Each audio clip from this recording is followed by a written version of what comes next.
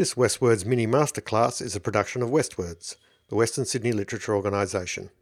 For more information on Westwords and what we do, please go to westwords.com.au.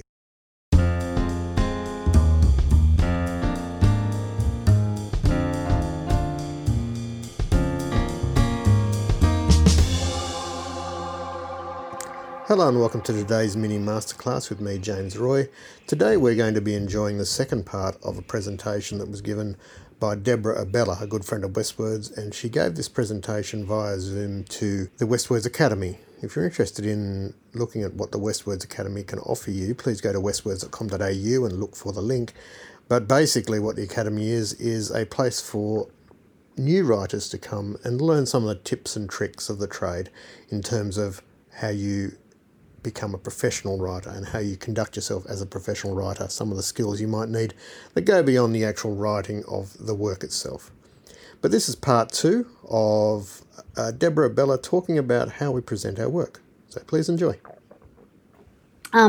Prepare, plan and practice, particularly if you're new at this. Get that structure of your beginning, middle and end of your talk, because you want to end on a kind of a good, strong note as well, and practice. So especially now when technology is so easily accessible, I'd even suggest get your talk ready, prepare it, practice it on camera and then watch it back. And then that way you can kind of see how you can improve it, how you can possibly shorten that story or engage someone more. Sit down with your partner or your best friend too and maybe get them to watch it and see if they've got any tips and advice. Maybe you say a lot, or maybe, you've swallowed some of your words in a story that should be a bit more up, but that kind of thing too, it can be really good. Well, I remember taking a first or very new writer on a schools tour for Westwords. Yeah.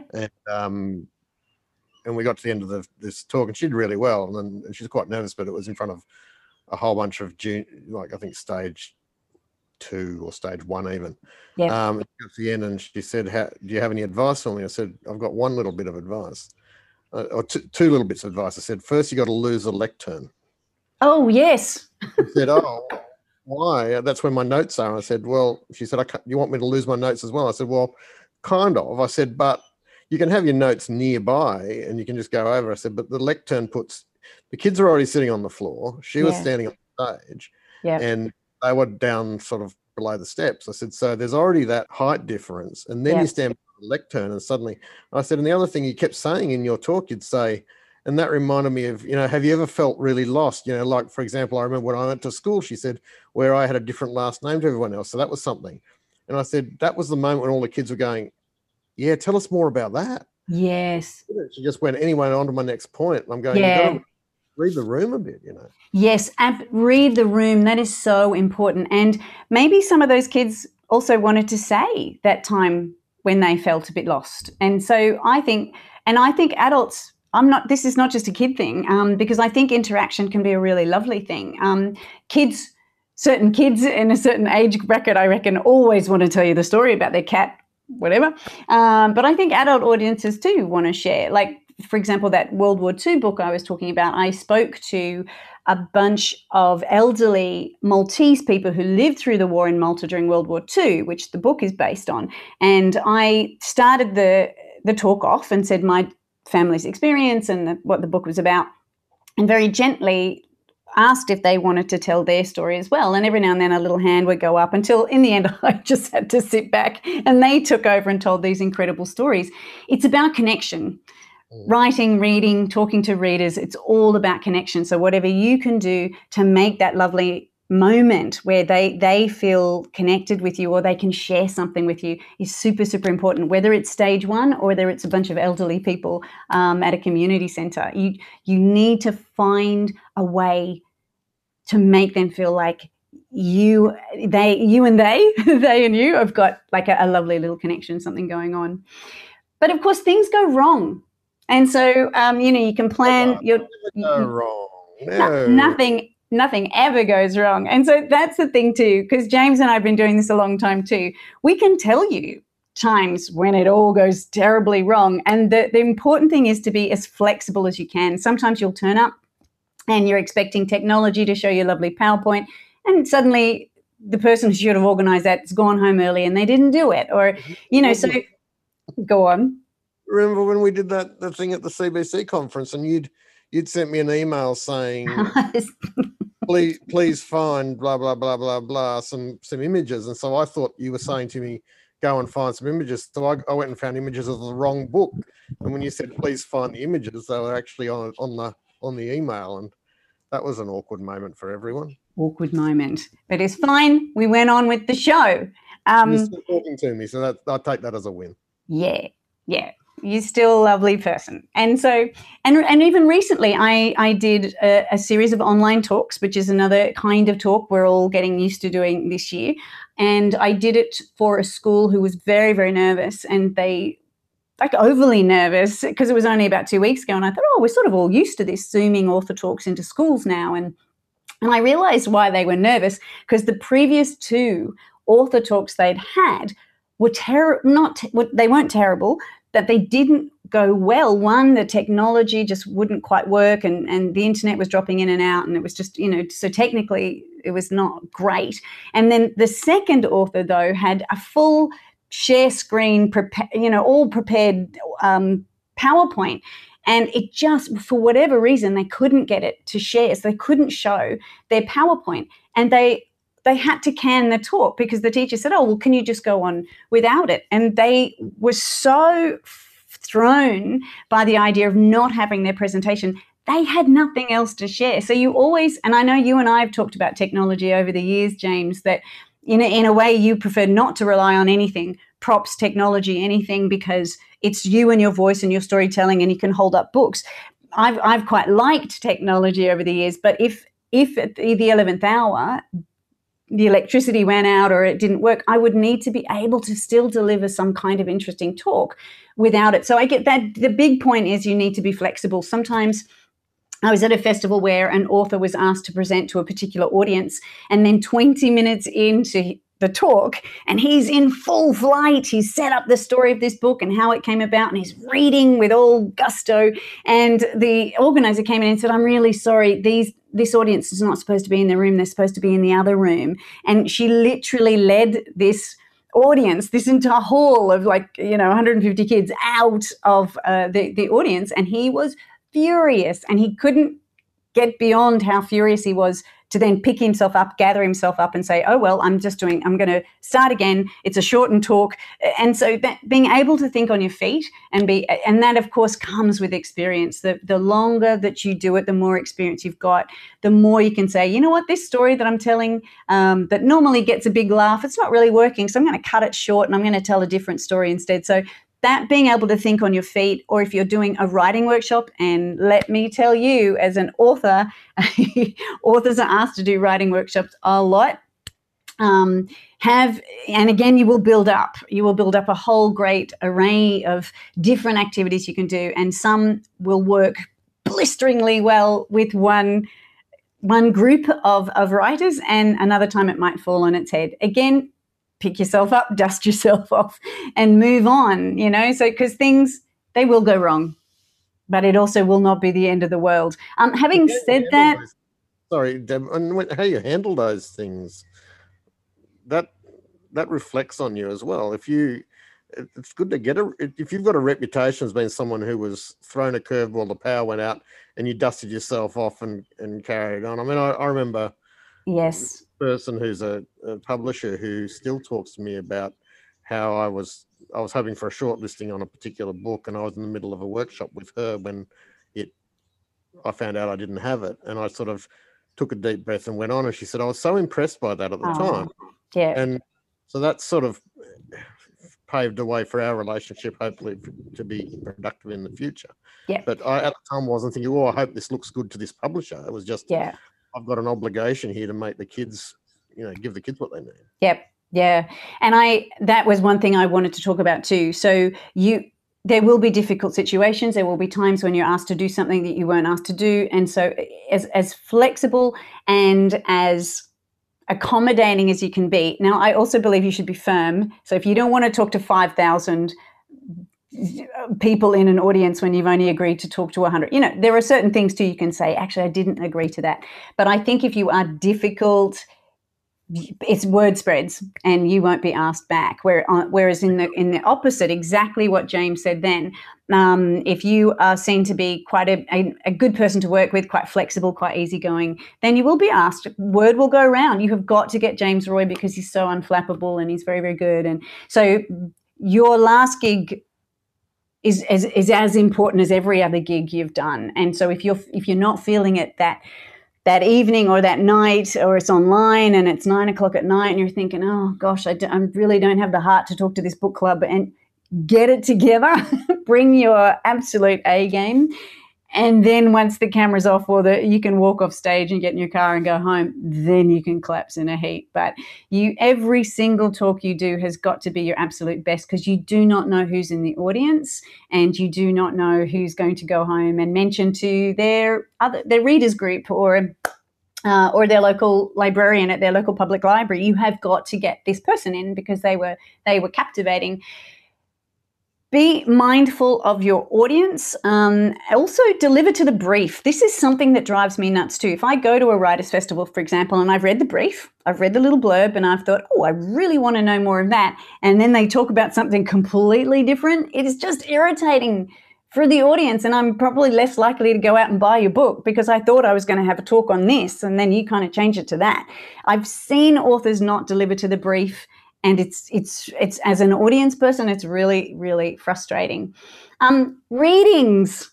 And James, you and I have talked about this because I've seen you present over the years and you're amazing and you're fantastic. And I always, always, always love listening to your stories. But there was a stretch of time there where you didn't read from your book. Do you remember this? And after one time I saw you and I said, James, that was fantastic. That was great. The only thing is you didn't read from any of your books. And so I think it's important because it gives a sense to your audience of how you write, what you write. They might want to then go and pick up that book, buy it, gift it for a friend, borrow it from the library. So I think reading from your work, I think audiences want it. I think readers want it. Certainly if you're talking to teachers and librarians, they value it. They love, I think just generally readers love hearing authors read from their work. Pick carefully. So sometimes I've got a bunch of different books. Sometimes it's the first paragraph or the first page or two that is the best part for that book to read, but mostly it's not. Mostly it's a part, I will build up to a part of the book and then read that exciting part.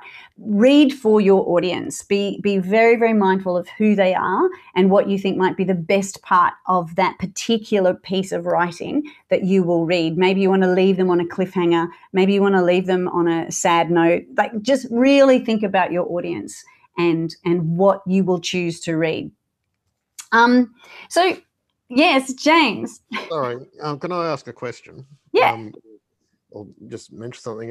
When I first started doing school stuff, I was under the misapprehension that basically I should do my talk for 45, 50 minutes and then leave 5 to 10 minutes for questions at the end. Mm-hmm. How do you approach that? Because, do you invite discussion as you go? Do you invite questions as you go? How do you manage that?